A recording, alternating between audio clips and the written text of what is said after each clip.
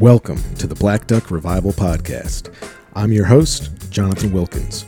I'm excited to have you join me as I speak with a fascinating collection of folks, all of whom have in common that they've made a way for themselves by finding an intersection between thoughtful consideration and the tactile work of getting their hands dirty. This is an examination of intention, capability, and craft. It's where philosophy meets the blue-collar work ethic and where I find real value.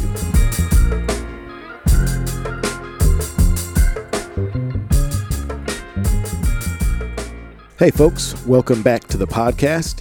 This week I'm joined by Brent Birch. Brent is a local businessman here in Little Rock, Arkansas.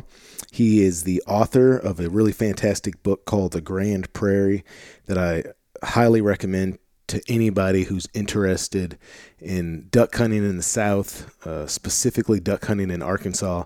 Just kind of a wealth of knowledge about the history and culture of hunting for, the last 120 years or so of duck hunting here in Arkansas. And he's also the editor of Greenhead Magazine, which is a magazine that comes out of Little Rock, Arkansas, I think once a year, but it's a waterfowl-centered magazine that he's the editor of as well. This week is going to start kind of a 2-week sort of a deep dive into ducks, as it were, probably the most duck-centric and waterfowl-centric podcast that I've done thus far. I do want to give a little bit of a precursor to that, and I was kind of talking to Brent about this after we recorded the podcast, but there's really not I don't think there's a truthful way to talk about waterfowling and to talk about waterfowling in Arkansas without giving some strong opinions. And Brent has some opinions. I've got opinions. You'll hear me talk about that in this episode and also in the episode that'll come out next week. And I just want to acknowledge that, everybody might not agree with me or agree with Brent or agree with whoever I have on the podcast about those waterfowling opinions, and I'm all right with that. I don't want to be at odds with other hunters, but I do have opinions about best practices and the way things should be done. And I think that we all do. And I think it's disingenuous to pretend that that's not the case. So while I will always lean towards kind of the caveat that if it's legal and you want to participate in those sorts of enterprises, then you're not doing anything wrong by the letter of the law, and I'm fine with that, and I'm happy to let people live as they want to. But I do have opinions about kind of best practices, and I think that this conversation is going to talk about maybe some ways that we can look forward a little bit and maybe make some adjustments to the way that we're hunting. It's given me a lot of food for thought. And I think that's important. I think that's a really important way to live your life. And I think specifically that's an important way to approach hunting, kind of that Maya Angelou quote, when you know better, you do better. So anyway, I just wanted to kind of go ahead and get that out of the way. And also invite folks, if you have opinions that you want to share with me, I'm happy to have a back and forth with you as long as we keep it, respectful.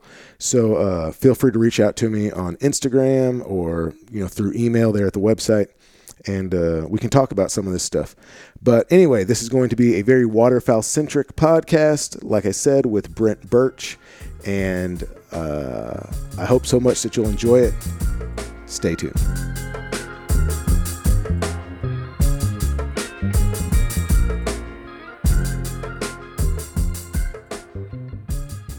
All right, folks, welcome back to the podcast. Right now I'm sitting in downtown Little Rock at the Little Rock Technology Park, kind of right here in the heart of downtown Little Rock. And I'm joined this week by Brent Birch, the executive director of the Little Rock Technology Park.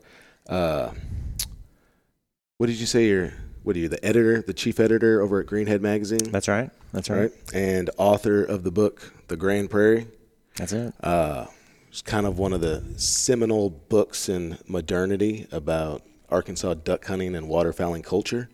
And yeah, I guess Brent and I have talked a little bit back and forth on social media and the internet for, I don't know, maybe a year. Yeah, maybe a year or two. And so excited to finally be able to meet you and sit down and talk with you for a bit, buddy. Yeah, likewise. Yeah, thanks for having me. So as usually happens, before we record these podcasts, we've been sitting here for probably an hour just talking about stuff, and probably a podcast's worth of information has already been disseminated. But, this podcast is largely about hunting. Well, maybe that's not true. This podcast is in the hunting realm, definitely, but it's really kind of designed to be an examination of craft, an examination of people who have made a way for themselves and kind of put their own particular spin on things. And since I am so firmly rooted in, waterfowling, and specifically waterfowling here in Arkansas, which at one time just meant ducks, and now I think folks understand that's kind of been expanded to a lot of people starting to pursue speckled-bellied geese, which I've spent the last few years really spending a lot of time going after. Brent is a great person to talk to about that. So I'd kind of like to just start this discussion off with a question I don't really ask that much of the people on this podcast, but like, how did you get started duck hunting? Like, what I kind of gather that it was like a sort of traditional father to son type thing, but yeah. So how did that start for you? Yeah, it definitely was. Started tagging along with my dad at 5-6 years old. He didn't really grow up duck hunting either. He's from Fort Smith, and his dad hunted in the Arkansas River bottoms up there, but he didn't get to go a lot. It's pretty kind of dangerous hunting. So he didn't really start hunting until he went to work for a bank here in North Little Rock that had a corporate club.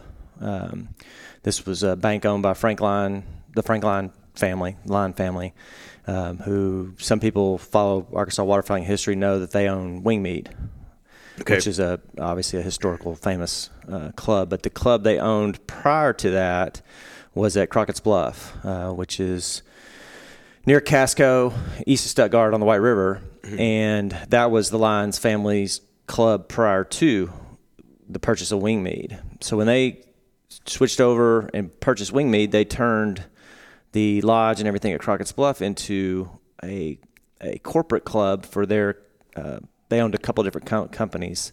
They owned a Coca-Cola bottler, they owned a John Deere tractor dealer, and they owned this bank.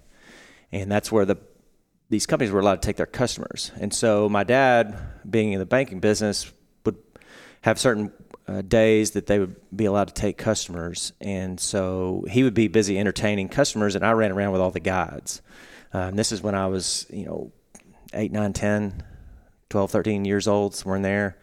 And that's just kind of when I became fascinated with the sport. Not only, the hunting and the killing part of it, but just the culture part of it too. It's a super historic lodge. It's on the National Historic Register, and all that. Super cool hunting the White River bottoms. This is all public ground now. All the ground that they hunted at that time is now all public ground. But that's kind of where I got introduced to it. And then he had a club he was a part of in parallel to that we got to go in much smaller groups. And in the true father-son, I had younger brother that also hunted a lot at the time. And so we spent a lot of time doing that. And that's kind of where it all started. And so if you're hunting like these, what people think of when they think of duck hunting in Arkansas, like flooded hardwood bottoms, were you pretty much mostly shooting greenheads back then?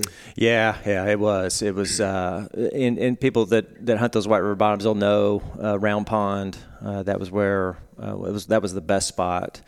Of course, there's a bazillion horseshoe lakes in Arkansas, but that was another one. But those were primarily the two key places. These are huge blinds that could hunt, 15, 20 people. Not that we had that many all the time, but they were big blinds. Yeah. And that was kind of where I got exposed to it and of course it was big groups of mallards. Those White River ducks tend to bunch up. You weren't shooting a lot of singles and pairs. It was 500, 600, 750 ducks in a group back in really? the day. That big? Oh, yeah. Wow. And they'd be little tiny specks in the sky.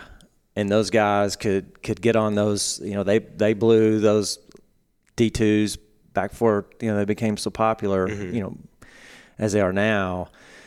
But they could make those things holler at those ducks way up there. And you see, and once they start building, and there'd be more of them and more of them, more of them, and they hit those big river lakes and those big groups.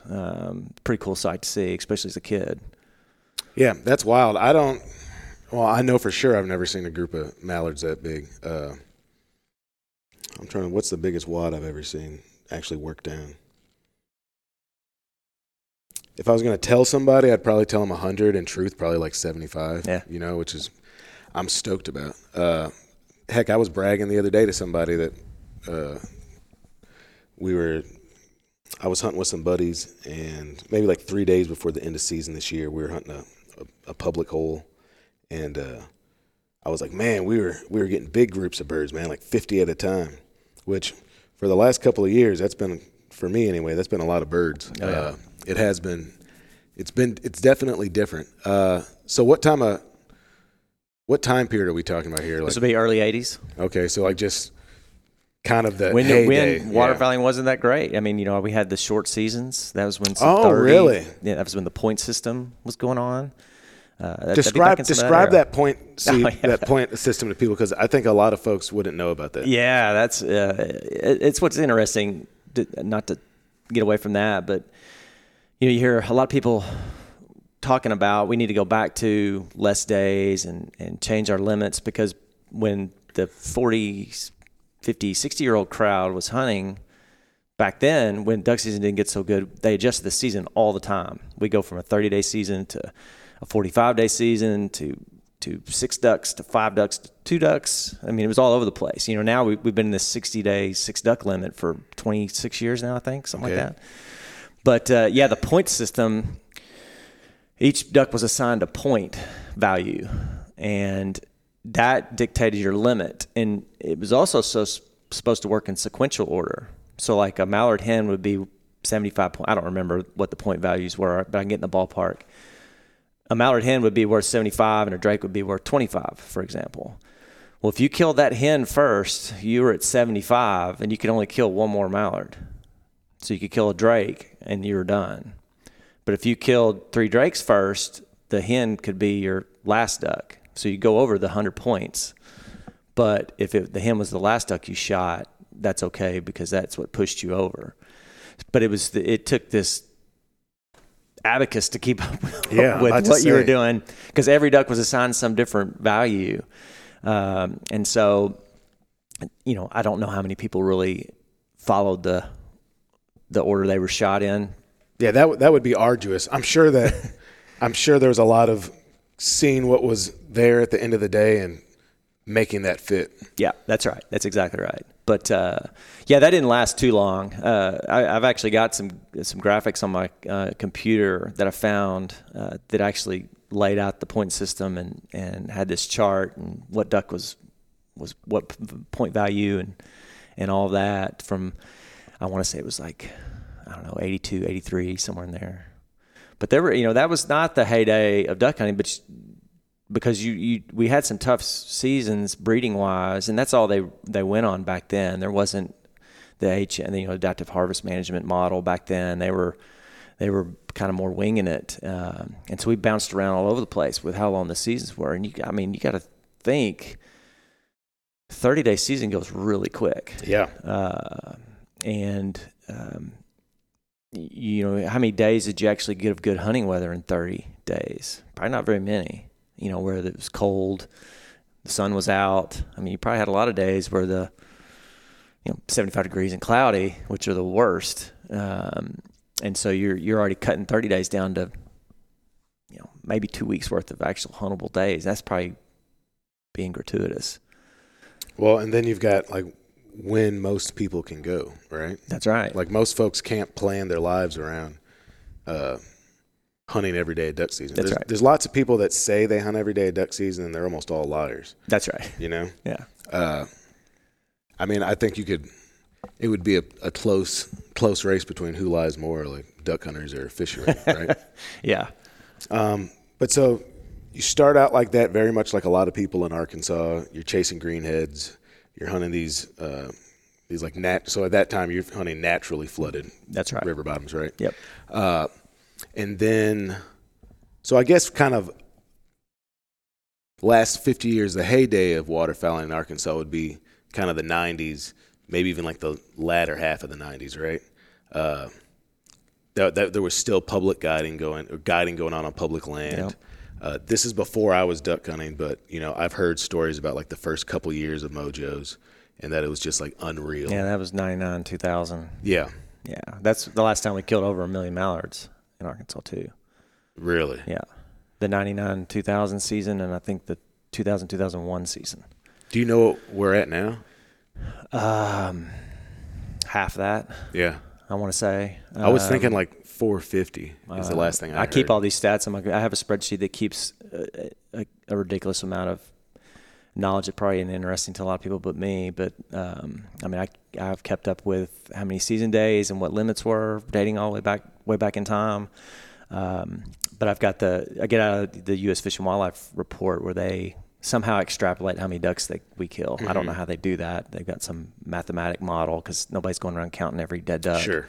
But we still lead the country in mallards harvested, but it's a huge reduction from those days. Now that was the benefit of some really wet years breeding wise. So breeding was cranking along pretty good, and then of course that spinning wing decoy deal just made anybody could turn that thing on could kill a duck. Yeah, and that's how it was. There was no skill to that, and that's another segue into what goes on in Canada, even at a small volume because of how many people hunt, how many ducks and how many acres there are to spread out. But it's kind of interesting. You see those videos of guys hunting in Canada and they're blowing duck calls, and I don't know why they're blowing their duck call. They don't need it. I've done it. I've been to Saskatchewan. You can leave your duck call at home. Yeah, well, and I'm repeating information that I've heard, but I believe it's accurate. Is that so? We're talking about spinning wing decoys or like Mojo's. You'll hear a lot commonly referred to as Mojo's, which is a brand. But it's basically like a duck decoy with these motorized wings. Kind of looks like like a pinwheel from when you were a kid. Yeah, just basically like that, but they have a motor on them. Stuff like that has existed for a long time, just that was wind driven. But when they put a motor on it, especially from a distance, it really emulates that kind of fluttering, flapping of a mallard's wings. And until ducks got really conditioned to it and used to it, it was just kind of like an on button. It was this visual cue they could key in on from a long ways away and bring them in.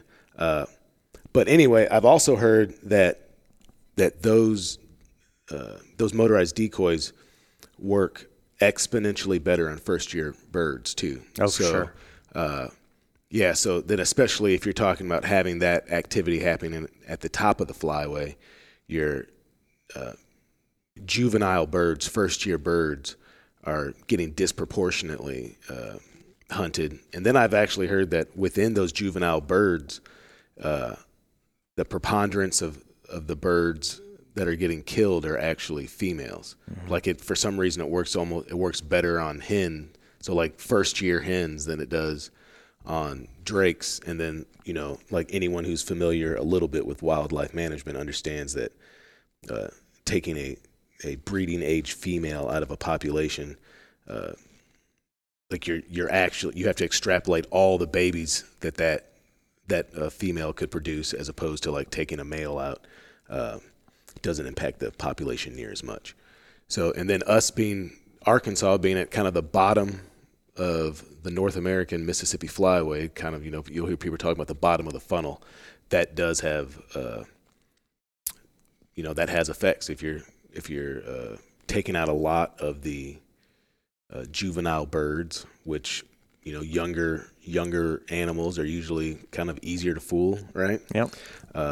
So then you're getting fewer of those making it down the flyway. You're dealing with more seasoned birds because a mallard can live for, 20 years, 25 years, something like that? Yep. So, a bird that's made that trip 15 times gets pretty educated. And I don't know. Maybe that does I would like to think it makes for better hunters in Arkansas, but we were kind of discussing that's definitely not always the case. Right. No, that's true. And what's interesting too is a lot of the science community doesn't believe that hunters are impacting, hunter mortality isn't impacting the population at all. It's basically a non-factor, which logically doesn't make any sense, doesn't to me. And not that I'm trying to poke holes in science, but you would think the more hens you would send back to camp, because the hens have a hard enough time as it is. They Sure. get smoked on the nest by predators. They face so many obstacles to surviving year to year that we as hunters, if we're talking about these last couple, this is 4 seasons in a row, that a lot of people would say it's the worst 4 seasons of my life, despite probably not remembering when they were a kid in the 80s and we could kill 2 mallards a day back then. But they, complain about there's not enough ducks, but they're not discriminatory in whether they're shooting hens or not, because in Arkansas we can kill 2 hens. You would think they would make some adjustment to that, and what would it hurt? You can't tell me you're going to hurt hunter satisfaction by taking away a hen. Mm-hmm. People aren't satisfied anyway.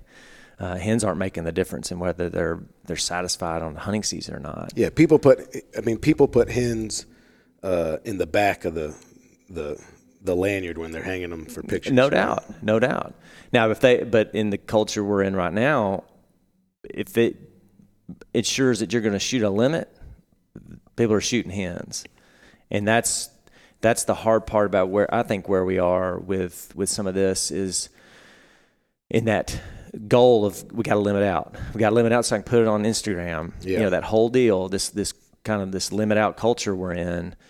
The hens are definitely getting targeted more, or definitely not laid off in that goal to reach a limit during tough conditions. Because if the conditions were great, we'd all be shooting all greenheads, no doubt about it. But if they're not, but I still got to shoot a limit. So if it comes in and we got hens left, go ahead and get them. Well, I do wonder too. I had to get to a certain level of skill before I could really effectively pick ducks out. Yeah, sure. It's even harder in Canada. Oh yeah, they're not mold. Yeah, they're not changed. A out. lot of them haven't changed over, and so a big wad comes in, and you may drop a drake, but you pick it up and it'll look exactly like a hen feather-wise, which that's what you'd be picking out as they came in. So, a lot of them do get taken because there's a lot of times there's no way to tell what you're shooting at, so you're just shooting. There's so many layers to all of this stuff.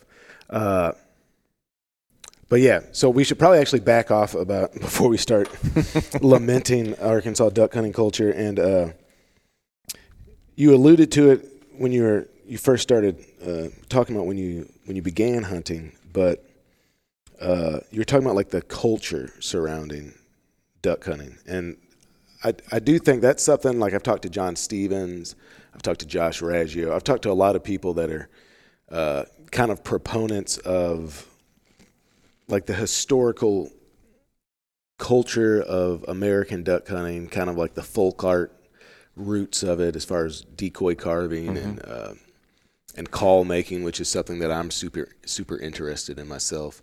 But yeah, what parts of that did you find really attractive, or you found an allure to that kind of helped cement you, as a duck hunter, as part of your personal identification? Right. Well, as you know, duck hunting is a social sport, so there's that element to it. because there were traditions at that club I referenced earlier, Crockett's Bluff. Pre-hunt there was this tradition. Post-hunt there was. I wasn't old enough to drink them, but I'd see these men, these kind of corporate giants, so to speak. Post-hunt Bloody Mary, and just the dialogue and all the talk, and then these big breakfasts, these big meals, the lodges. That you got to spend a lot of time in, because there's a lot of downtime in duck hunting. And then, of course, the history part. I have vivid memories of these big photo albums. Hunts dating back to the '60s, long before I was born. '60s, '50s, and '60s. Just cool stuff that just kind of felt fascinated by this life, this waterfowling lifestyle, so to speak. And I don't think anybody back then did it as the way we do it now. People have dedicated their whole life. I mean, that's all they do. Back then, that was pretty rare. If you were a guide, you probably did something else. Besides, a lot of them were farmers or in the ag world. But now, people have built personal brands and things around it. Back then, that really wasn't the case. So these guys, they were just duck hunters, and I just thought that was super cool. Yeah, and you've referenced it a few times. This is just like a question about how you personally look at it. Do you look at it as, do you think more of like a sporting activity, or because sometimes I mean, it doesn't really feel like a sport to me, but that might be because maybe I've got some kind of ingrained prejudices against sports. I don't know. But yeah, what do you think of it as like a lifestyle decision, or a leisure activity, or like kind of, we talked about before, there is this, especially here in the South, it does oftentimes serve as like like a corporate retreat kind of atmosphere in some of these bigger, more well-established clubs. Mm-hmm. So yeah, how do you kind of view it? I kind of look at it a couple different ways. There's definitely a sport element to me, and by that I mean it's a competition as to whether I can fool that bird on this day. Okay. And so I definitely see it that way, and I don't mean that in a bloodthirsty way. It's more like, I mean, you're chasing a wild animal that breeds somewhere else, spends most of his time somewhere else, but ends up here, and you got to figure out how to harvest it. Mm-hmm. And the days that you win, so to speak, is pretty satisfying. There's plenty of days you don't win, and there's plenty of days you kind of tie. You can look at it that way, but there's definitely that element. There's a great amount of satisfaction to the days that you trick them, because they're pretty smart, and you got to have all some conditions line up. You got to do some things right. You can make a bad call, and when to take the shot. You could do a lot of things. One more pass kind of deal, and then you don't get them. Yeah. So there's definitely that element, but there's the lifestyle element of it too. Is pretty intriguing to me. Not only the history part, but even the current day of just the atmosphere and time I can either spend with my kids. My wife even goes a few times a year. Have a lot of really close friends, and I made a lot of friendships through duck hunting too. So all of that kind of adds up as to why I do it, and how I kind of view the sport, if you want to call it the sport of waterfowling, but the activity of it. And it's a getaway too. We don't have there's no phone at our duck club. There's no internet at ours, so you can kind of distance. I mean, you still have a cell phone, of course, and you're reachable, but it is a good way to get away, kind of outside the big city, so to speak. So there's an element too. There's just a lot of factors to it for me, and it definitely goes way beyond the killing part. I very rarely post pictures online anymore of pile pics. Yeah. Anybody can post those things. Now, if it's a unique experience, or I've hunted with somebody unique, or something unique happened on the hunt, yeah, I'll do that. But the daily pile pic, I think that's kind of tired, and kind of stale to me, because you can go through Instagram and you can scroll through bunches of them, and it's the same picture. It's a bunch of dudes standing over a bunch of dead ducks, and Yeah. I've kind of moved past that, so to speak. For me, that's some people. If you're in the guide business, something like that. You got to show that you can produce. I get all that. I'm not hating on it. To me, I've just moved past that. I would say I'm not as angry as I used to be. Yeah, I actually think that's worth addressing, and I'll be the one to go out on a limb here and make some more definitive statements about like the pile pick culture. So that's something that, like, a lot of people that would listen to this might follow me on Instagram, and that's something you pretty much don't ever see on my social media accounts. And there's a couple reasons for that. One is because, if you're really following the letter of the law, a lot of those pile picks are not legal. You're supposed to have your birds. If you're in a picture if a single person's in a picture with 5 limits of birds, an argument could be made that they are over a possession limit, right? So that's just, as far as playing by the letter of the law, I like to try and do stuff as right as possible. Also, there is, and I've kind of thought about this and talked to some people about this. We view birds, and as humans, we view birds and fish very differently than we view mammals, right? So I think that most people kind of have an ingrained ethical sense about how you're supposed to treat animals that have eyelashes, right? And I think a lot now, even though there is still in the South, there's like a culture of like doing deer drives, and you might see pictures occasionally of like more than one deer, like on a tailgate. I think that a lot of people would find, if you took deer and you displayed them the way people display ducks, they would find that kind of distasteful or off-putting or something wrong with it, right?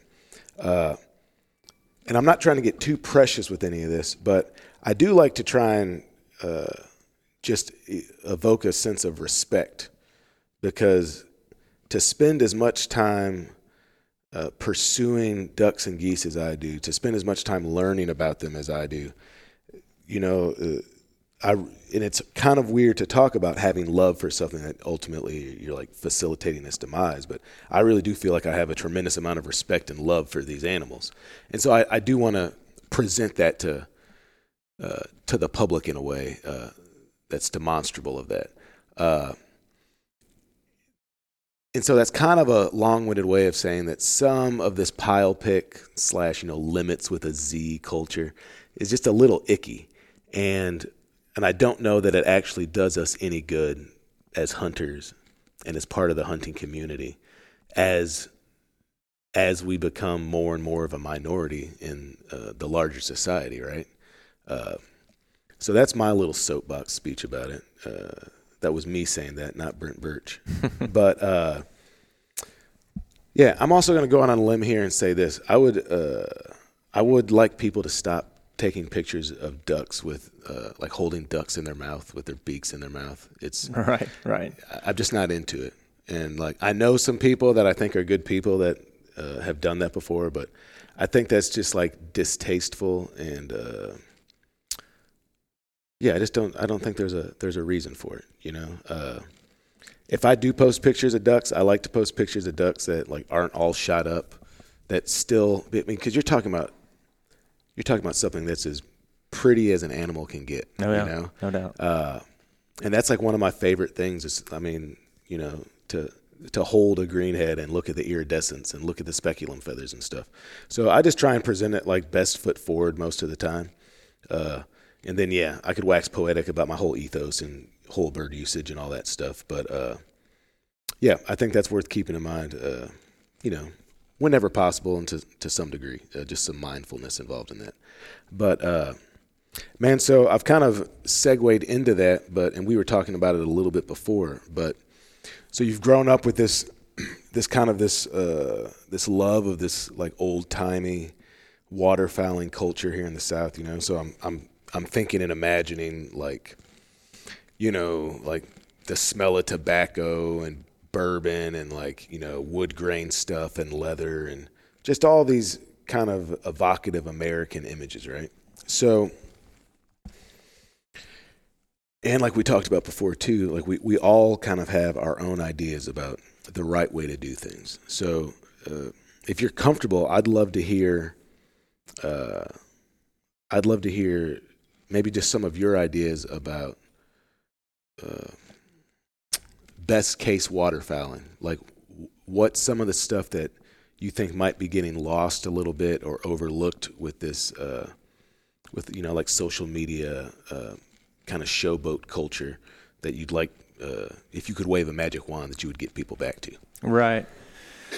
Well, we can start. I think this is a very good case in point, and you chase specklebellies.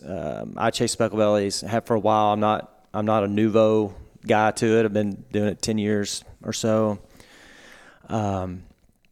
We've gotten, I think, and some people probably will be very much in disagreement or angry about what I'm about to say, but I think what has happened regarding specklebellies, because Arkansas, there's no question, specklebelly capital of the world. We are the winter home for a lot of those things. Yeah. And they're awesome, unbelievable to hunt. Great table fare. Everybody knows that. In field hunting in Arkansas has gotten tough, and the specklebelly has allowed people that don't have access to woods something to shoot at. Now, a lot of it, unfortunately, is pass shooting, going over their duck decoys, because they haven't learned how to hunt them yet. There's not a lot of do-it-yourselfers out there hunting geese, but there are a lot of outfitters, and I know you do some of that too, specifically chasing specklebellies.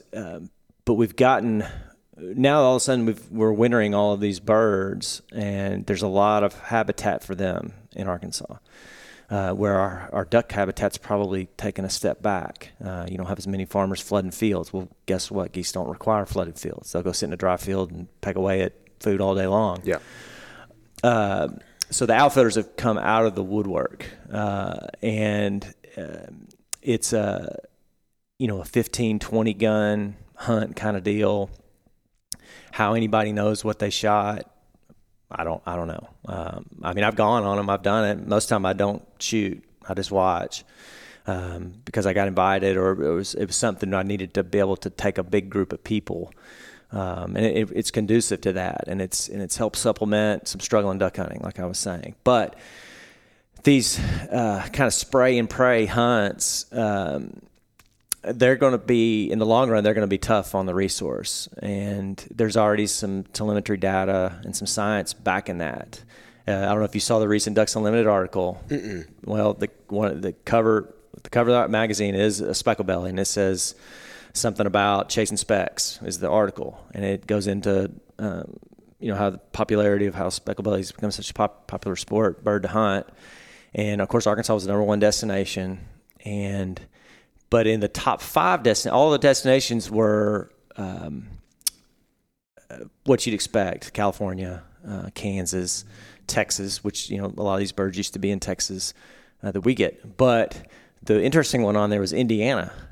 Well, so everybody's like, why the hell? How the hell the specklebelly is going to Indiana?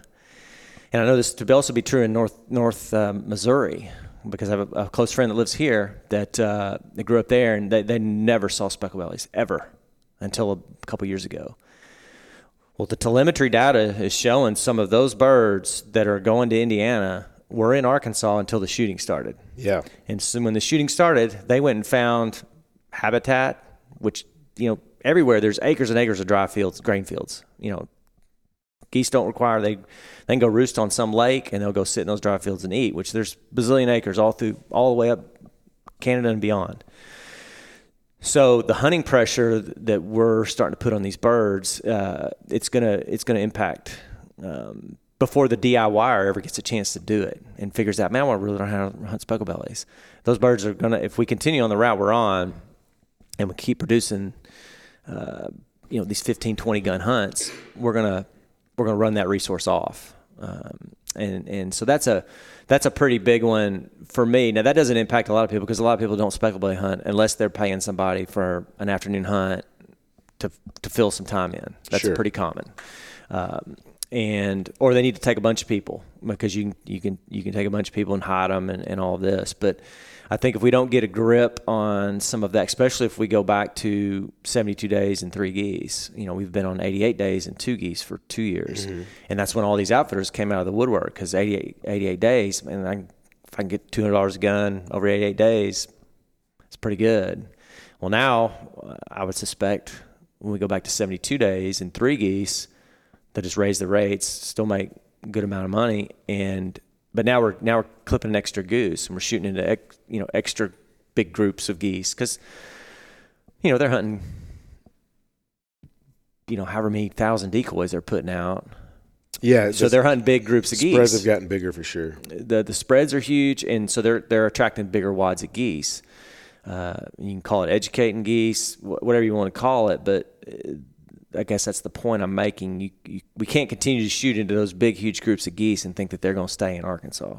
Yeah, they'll go find somewhere else that people aren't putting near the pressure on them. And if that article saying that they're showing up in Indiana now isn't a red alert, I don't know what is. So that's a tough one. That's one going on right now. And a lot of it, unfortunately, and this is probably the controversial thing I'll say about it. A lot of it is. It's a lot of take and not much give. By that meaning, I don't know how many of them are putting back into the resource or into the habitat. It's more of I'm going to rent this field for the day. I've seen geese on it. I'm going to go knock on a door. I'm going to hunt this field. I'm going to shoot it until the geese aren't used anymore, and then I'm going to go on to the next one, and the next one, and the next one, and the next one. And whether that is they're doing anything that is beneficial to the resource or not, that's really hard to tell. And if I'm wrong, I'd be open ears to hear what the give back is for a lot of these guys because I'm just not seeing it. So, you're actually giving me quite a bit of food for thought.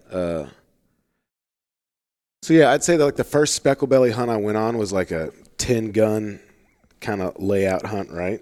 And I've done that.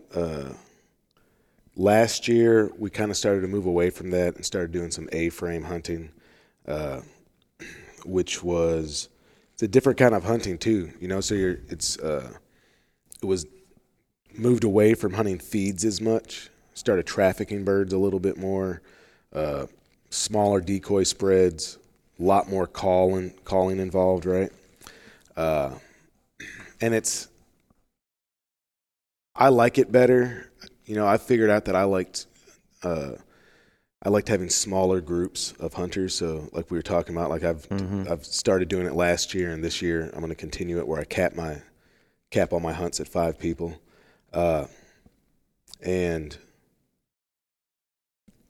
yeah, if we get back to kind of the ickiness factor, and look, a lot of this stuff with hunting is, for better or for worse, it's a learning process, right? So you might learn to do something in one way because a lot of hunting is emulating the first way you were shown it, right?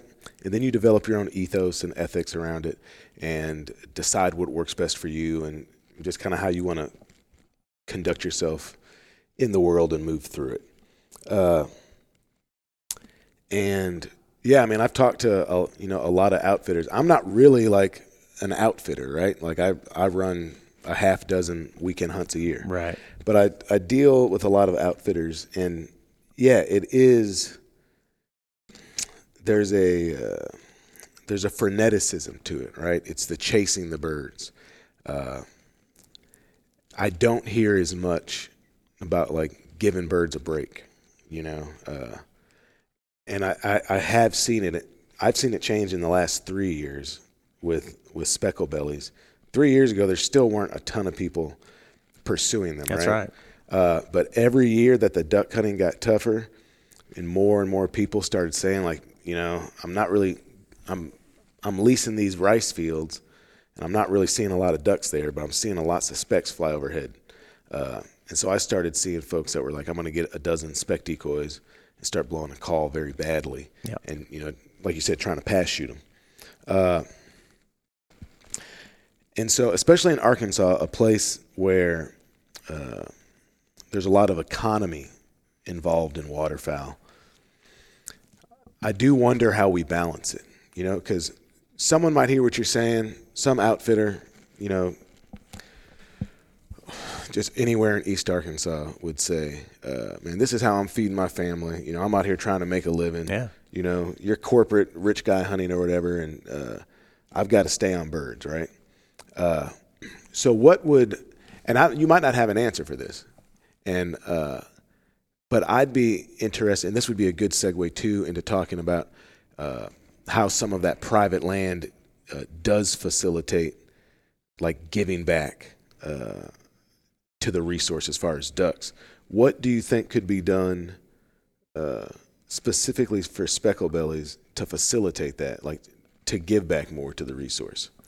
Yeah, and to clarify, I'm all for somebody making a buck. I'm not disagreeing. Yeah, I'm not accusing you of that. I'm just we talked about waterfowling, and I mean if you put what you just said in an internet forum, I'm just playing devil's advocate because that's immediately what. No doubt. The keyboard warriors. No question. And I'm all for it. I mean, guides and outfitters have been around forever. Mm-hmm. I think there's a right way to do it, and I think you could. Probably the best way they could get back the resource, because they don't necessarily have the. It may not have the means. They may not have the access to the land, and not that goose hunting ground requires a lot of work, not like ducks do, not anywhere close. You'll see those things sitting in the most random fields, and it doesn't make sense as to why. Where you see ducks sitting in certain places, and you go, well, that's because, X. It's more of controlling what you control as far as an outfitter goes, because the people that are showing up, they're just showing up to shoot. I get that. Yeah. They're not invested in the long-term health of the speckled belly population. And there may be a lot of people that way, the same on the duck side. You just don't see the volume of hunters on one hunt. So probably the optimal thing they could do, just kind of off the top of my head, is take those same 15 guns, but maybe break up your groups.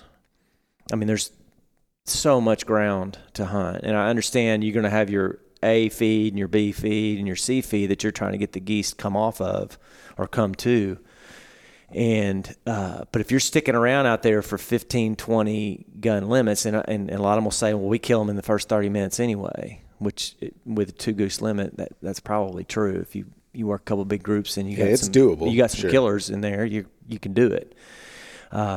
But if you were able to maybe spread those groups out, everybody knows what they shot. First of all, it's a better client experience, I would think. You can get in and out of there quicker. You're not throwing up, you're not going to the plug on every group, trying to get that 30-minute hunt in. Mm-hmm. To alleviate some of this pressure we're putting on these birds, because you think about it, we hunt them pretty much from the day they get here. Yeah, it's like Halloween to the last day of January. Yeah, and we hunt them pretty much straight through, and that's not sustainable. It's just not. And everybody will say, well, I drive down the highway and all I see are fields just loaded with those things. And but there's some science out there that is a little hazy on where their population is. Despite what we see with our eyeballs, it's kind of the inverse of what ducks. The science kind of says the duck population's okay. It's fine. We don't need to reduce season. We don't need to reduce limits. But with our eyeballs, we're not seeing them like we think we should. Yeah.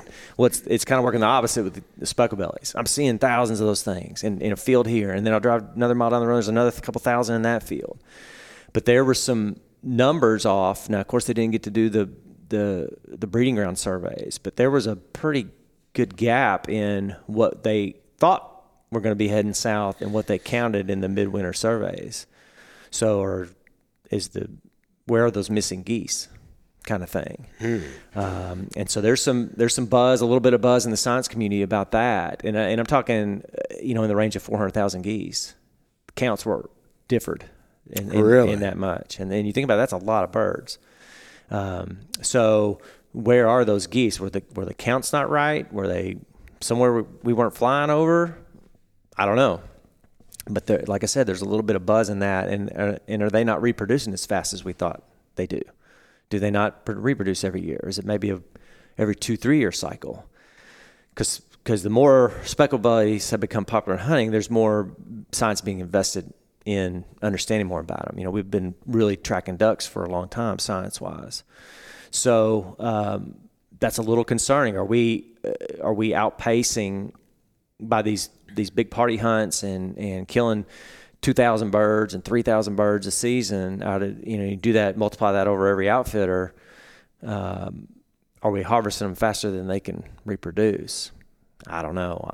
The word was there weren't going to be a lot of young geese in this fall flight, and I saw tons of young birds. Did you? Yes, and a lot were harvested early on too in that early split. In the early season. I didn't start seeing young birds until probably the second half of the season. Yeah, we saw a bunch because it was noticeable because you were expecting to go out there and see a bunch of mature birds because of what we've been told that they had kind of a tough year breeding wise, but I didn't see that.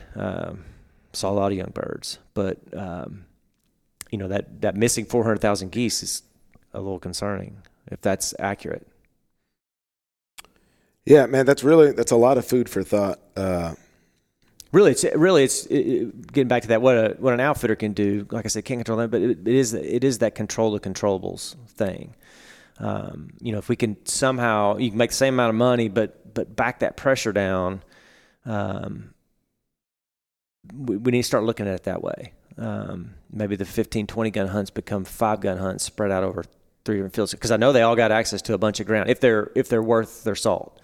Now there's a bunch that have come up that don't have access to a bunch. They maybe have a little family farm, and that's where everybody's got to run through there, and that's not going to be sustainable for them. If they try to do that every day, they'll shoot the geese off their farm. But these ones that have access to big expansive acres, they can split up and quit trying to do the hero 15, 20 gun hunt limits by 7:30 or whatever it is, and start looking at, I'll take these 5 or 6 guns to this farm. You take 5 or 6 guns to this farm, and I'll take 5 or 6 to this other farm, and we'll still all be done the same amount of geese, but we got in and out of there faster. We didn't shoot into as many big wads, and still killed the same amount of geese, and we still had the same number of clients.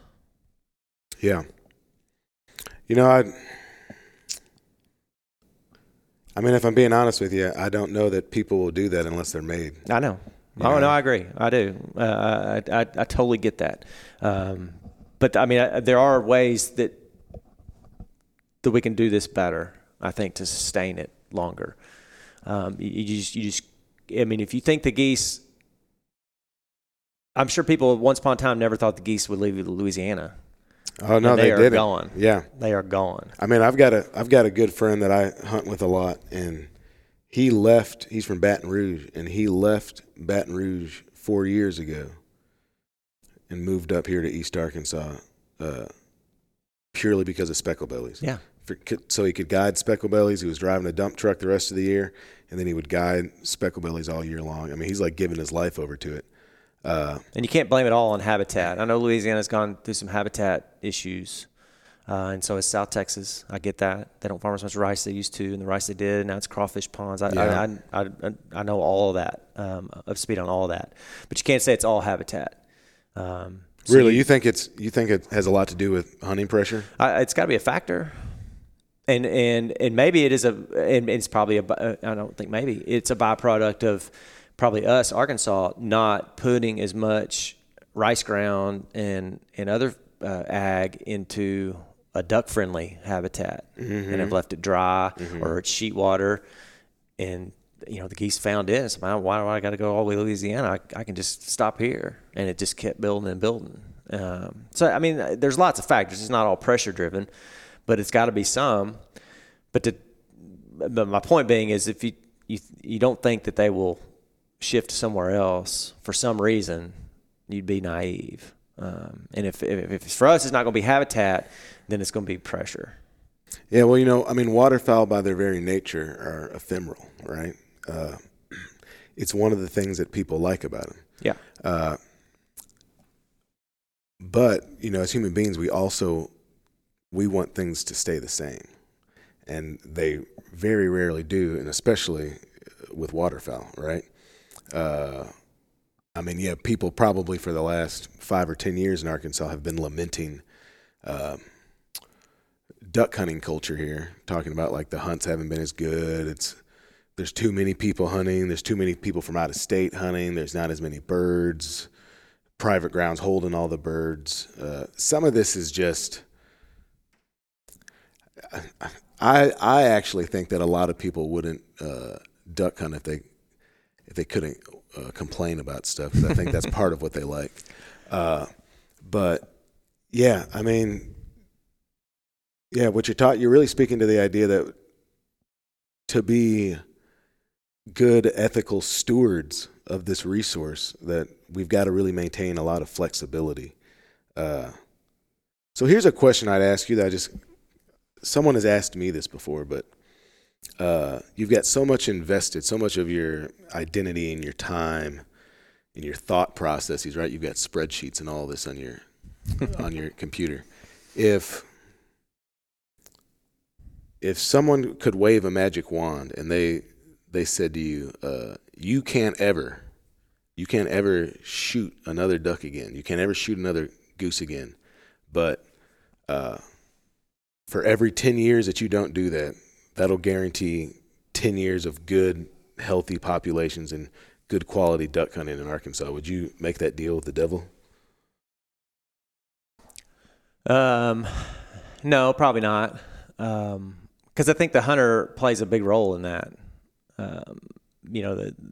It's been pronounced more than once that hunters make the best conservationists, kind of deal. So no. I just mean you, Brent Birch, can't do it. Everybody else can hunt. Oh, you just me? Can't. Yeah. No, probably not. Okay, probably not. Good. That's a good, honest answer. Yeah, it's definitely part of, however you want to say it, part of who I am, kind of deal. Now, if the limit dropped to 2 ducks, would I still do it? Yeah. Mm-hmm. If the season went to 30 days, would I still do it? Yeah. Now, part of I did it when I was a kid. I don't have the same investment in it, and I'm not talking about money. I don't have the same emotional and physical investment in it as I did as a kid. As a kid, I just kind of went. Yeah. Now, I spend a significant part of the off season duck farming. I don't farm the farm we hunt, but I definitely invest the sweat and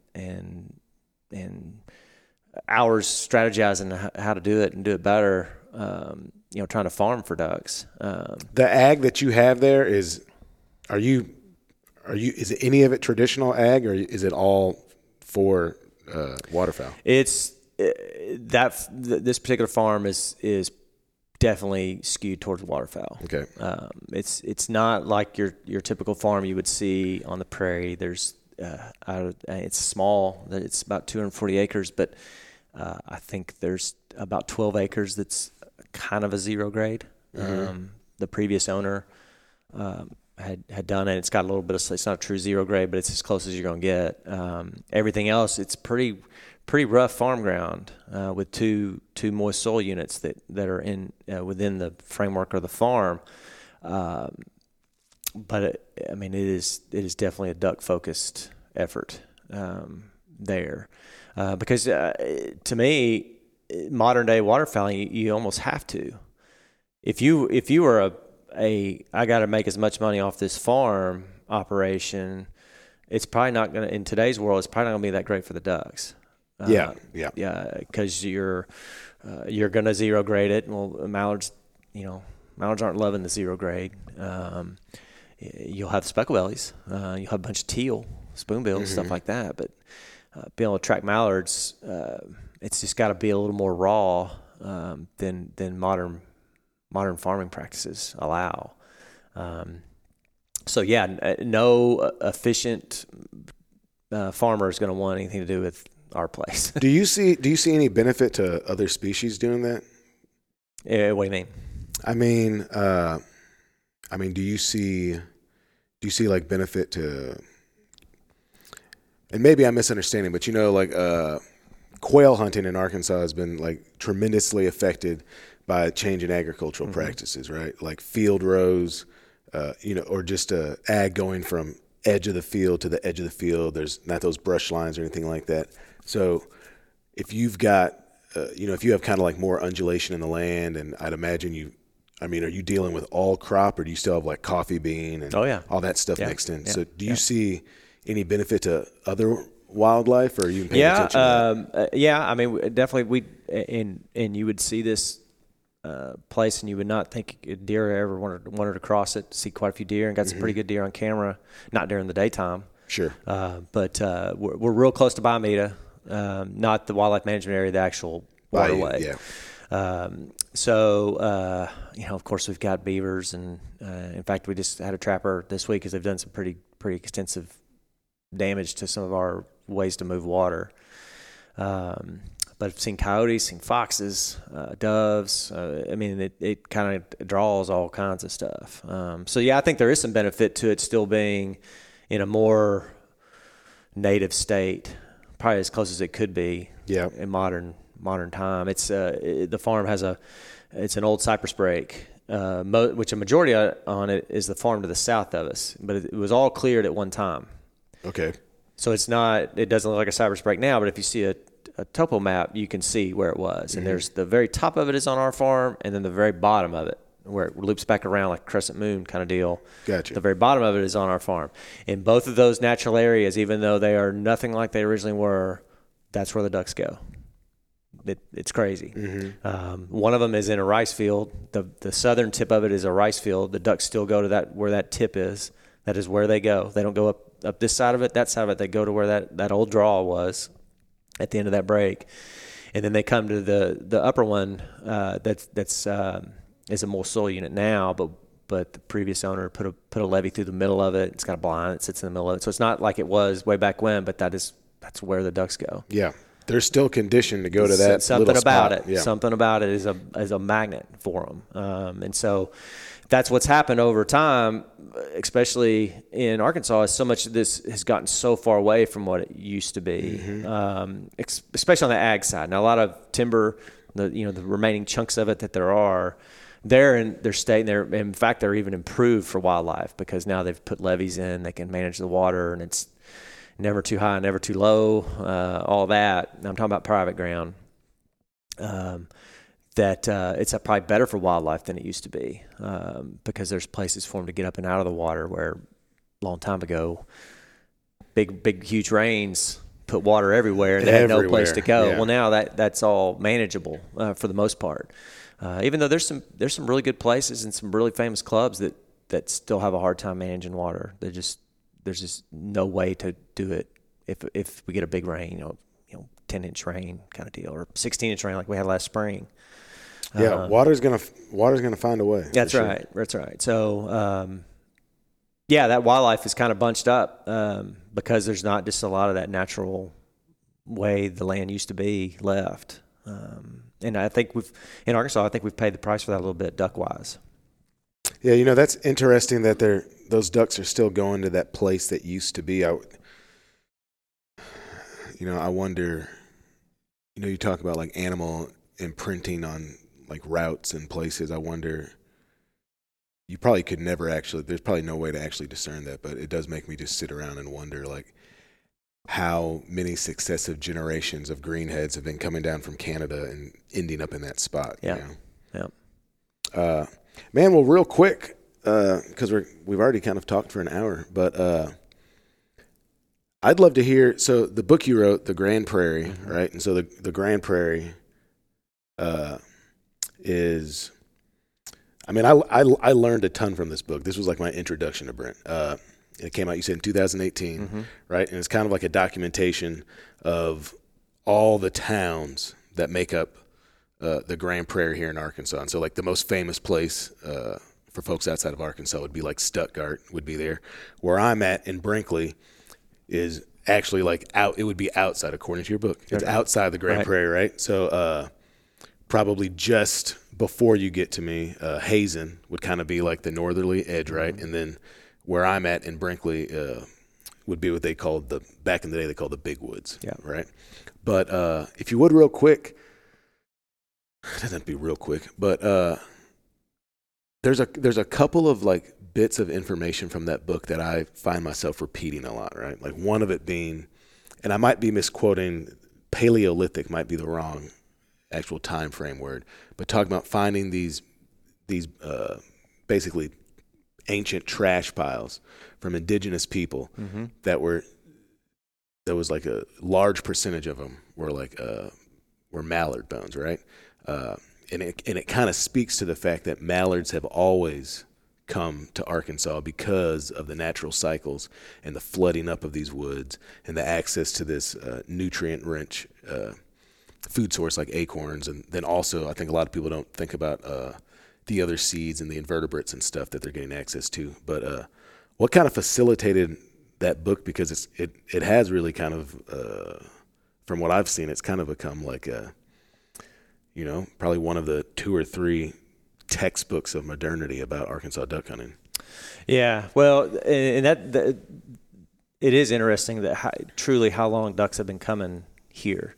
Obviously the Mississippi River was probably the driving force, the kind of the highway that they followed, but there was so much of that hardwood bottomlands in East Arkansas once upon a time that there was pretty much endless amounts of habitat for them. And then once East Arkansas started shifting to ag and rice farming became such a deal, then the ducks had the best of everything that they wanted. And so it is just perpetuated their attractiveness to this, like you said earlier, the bottom end of this funnel, to where they've been coming for generations and generations to get everything they needed to winter. And we've somehow been able to sustain that over time, and hence their desire to still come here. Some other states have started to manufacture a habitat, and that gets into the whole short stopping of ducks and everything else. But I mean, there's nothing wrong with them doing things to keep ducks from coming here. I mean, it's not something you could ever prevent. You could never put the clamps on it. But it's crazy to think even how long people have been coming here to hunt ducks. I mean, the book talks a lot about how big businessmen would come from all over the country by rail to Stuttgart to meet an outfitter, and to go out the next morning to shoot ducks. And of course, back then, for a pretty decent time window until the Migratory Bird Treaty Act, I think that was 1918. Prior to that, you could shoot as many as you wanted to. So you think about just 100 years ago. Yeah, you want to talk about what pile picks used to look like. Yeah, I mean, and those have been around forever. The book's full of them from numerous decades. So, I mean, pile picks are part of it. I get that. It's just that's all we're worried about nowadays, it seems. But that's what developed the culture, is because and they still do, people travel from all over the world to come hunt ducks, and mainly to come hunt ducks in the trees, because you just can't do it like we do it here. Yeah, and it really is. It's hard. We don't need to go too far into this, but it's like trying to describe what it's like to kiss a girl for the first time. Like, you can't do it, and that's right. You know what I mean? It's just something kind of magical. It is, and that uniqueness is the big attraction. There are some other places. There's some pockets of places that you can shoot ducks in the woods, but not like here. Mm-hmm. And that just created this mystique to the whole culture of Arkansas duck hunting. And so the people that grew up here, it's woven into the fabric from numerous demographics. But big part of business. I wrote an article a few years ago in Greenhead, the magazine, about how duck hunting is in Arkansas is equivalent of a corporate golf outing for a lot of people. And, we don't go meet up and have a few cocktails, lunch, then we tee off at 1:00. It's come to the clubhouse, the night before. We'll duck hunt. We'll have big breakfast the next morning, and a lot of business gets done. In Arkansas, a lot of business gets done that way. Sure. Versus at the country club. So that's how woven it is into our culture here as a state. I don't think anyone, even today, in maybe a substandard handful of duck seasons for us, it's still better than most 99% of the world gets to hunt mallard ducks. It's still better here than it is anywhere else. I saw that I had some friends come in from Virginia and we hunted, and especially when you're inviting people to come, you feel this onus to really put them on a good hunt, right? And I was apologizing to him. I was like, man, this is kind of a little to me it's kind of a mediocre duck hunt. And he was like, man, I've never seen this many ducks in my entire life. Yeah. Oh yeah. He's like, we're always spoiled. Ducks flying. Yeah. I mean, call it spoiled. Our standards are really high, and maybe that comes with the duck capital of the world tag, but we still got it pretty good. And I'm not saying that these last handful of seasons have been great and not like it used to be or whatever, but it's still pretty good. And maybe we got to temper our standard just a little bit, and get away from, like we talked about earlier, this limits mentality. Yeah, and maybe focus on some different parts of it and really finding value in kind of like the entirety of the experience, which is not to plug what I'm doing, but that's important to me. It's honestly, it's one of the biggest parts of me pushing whole bird usage so much, because especially like on a spec hunt or something when you can only kill 2 birds, if you can really make the most out of that bird as table fare, if you can get, instead of just getting poppers out of it or something, right? Mm-hmm. If you can get 2 to 4 like really good meals to share with people, that it elongates the entirety of the experience, because every time you're eating some of that bird, like you're usually going to be sharing that with someone you care about, and that's an opportunity for stories, right? And that's a big part of why people hunt. It's a big part of like kind of passing down this lineage and this heritage of it all. So yeah, maybe it's an opportunity to actually, drive around with the duck call in your truck and get proficient at it instead of some of what I've seen, it was really important to me to get good on a duck call. Oh yeah. Right. For sure. That's part of the experience. Yeah. In fact, I had a really good friend that, very serious duck hunter,